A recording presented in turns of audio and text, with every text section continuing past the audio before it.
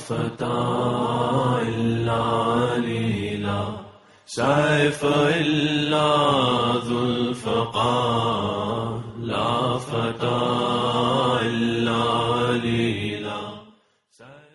أعوذ بالله من الشيطان الرجيم. بسم الله الرحمن الرحيم. Assalamu alaikum wa rahmatullahi wa barakatuh. Today in tradition number 36 from the commander of the faithful, Imam Ali, may God's peace and blessings be upon him, we want to look at another tradition, another statement which he gave, which he spoke to Kumayl ibne Ziyad, a very trusted, loyal, trustworthy, loving companion of the commander of the faithful. And in this tradition today we want to look at 5 commandments for life which the Imam has given to his close companion, and also as an extension to you and I. We know that again when we look at our traditions, we have many different ways that the Prophet and the infallible Imams have explained life, have given us guidance on how to lead our life in this temporal, transient world. So let us see what the commander of the faithful has in store for us today in his particular statement. And he says the following: O Kumayl, always speak the truth. Keep close friendship with those who are God-conscious. Distance yourself from the open sinners. Be careful with the hypocrites, and do not befriend the treacherous ones. The first part of the statement of the commander of the faithful is to always speak the truth. And this is a commandment which is within the traditions, within the Quran, numerous times. As believers, we have to be those who always speak the truth. We can't be of those who lie. And no matter what state we find ourselves in, whether we're rich or poor, whether we're in power or we are, servants, we're in a state of servitude, whether we have the upper hand or we are the, the underdog, whatever time, whatever place, whatever era we find ourselves in, the truth is what must be upheld.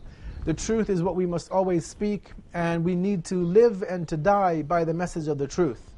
This is the first statement, the first commandment of life that the commander of the faithful gives to Kumayl, is to always be truthful in every aspect of his life. In the second portion of the tradition, the Imam says to Kumayl to keep close company and friendship with those who are the God-conscious, those who have taqwa. And this obviously is one of the most important topics within Islam, is who we actually are friends with. As the traditions tell us that a person normally follows the ways of life of his close friends and associates. And the Quran also tells us that on the Day of Judgment, the believers will be upset, and rather all of humanity will be upset and will be in a state of complete anguish because of the fact that they took certain individuals as friends and guides over others. And so we have to ensure that we keep friendship and close contacts with those who are close to Allah, those who are going to help us to get closer to Allah and to stay on His path, and not to be of those, not to have friends of those who would, for example, lead us towards the areas of debauchery, of sin, of the prohibited taking place. In the third part of the tradition, the Imam mentions to distance yourself from those who are open sinners. So not only is it enough as believers that we have friendship with the friends who are good people, who are of moral, outstanding moral character, but also he says distance yourself from those who are open sinners, because we know that again this will have an impact on us. And not only would it have an impact, even if we say, well, we're impervious to the actions of those around us, but at the same time, if we are hanging out and hanging around people who are openly breaking the laws of Allah, we also run the risk of people seeing us with them, and they may presume incorrectly and unjustly that we are a part of that group or that gathering. And so as important as it is to keep good company, we also have to keep away from those people of ill repute. The fourth trait the Imam mentions is to be careful with the hypocrites.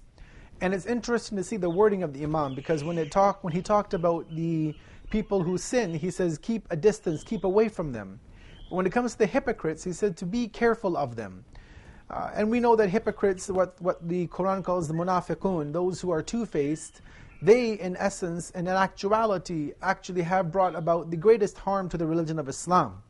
Because those who openly disbelieve in religion and in Islam and openly work against the religion, those are easy to spot. They are easy to identify within a society.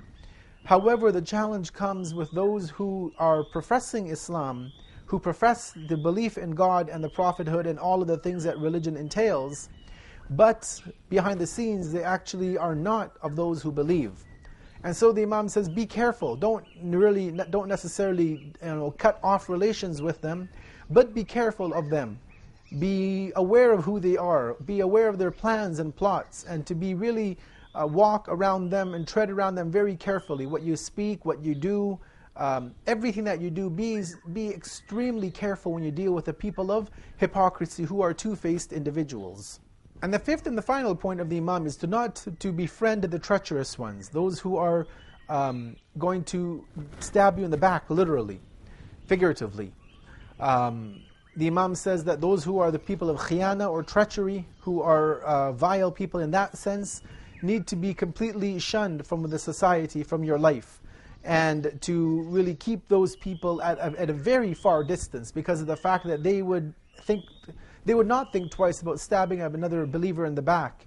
They would not think twice about doing the acts of iniquity that they perform. And so the Imam says that don't even keep them within your view. Just completely shun them and remove them from being in your presence. The fifth and the final point is where the Imam tells Kumayl to not befriend the treacherous, those who are people of treachery. And as we see in the tradition that the Imam has spoken about different people at different levels, at this fifth level, he's talking about those who would easily stab another human being in the back, metaphorically speaking. He says, don't befriend them, that these are not people worthy of your friendship. They are not worthy of you being around them. They're not worthy of people that you should actually even consider. And so we see how the Imam deals with 5 different groups of individuals, 5 segments of society within this particular tradition. So in summary, when we look at this tradition and we think about how we should implement this on a communal, on a societal, on a level of the entire society, we see how the Imam has given us different gradations of people and how to deal with each and every one of them. And indeed, if we take the words of the Imam to heart and we look at the people around us within society and we try to affix one of these labels to them, obviously being fair and just in that application, we will be given guidance on how to deal with everybody within society and how everybody will still have the rights that they are to be afforded, but also how we as a community of believers need to be careful of many different strata within our society. Wassalamu alaikum wa rahmatullahi wa barakatuh. Ya Ali, Ya Ali, Ya Ali, Ya Ali, Ya Ali, Ya Ali,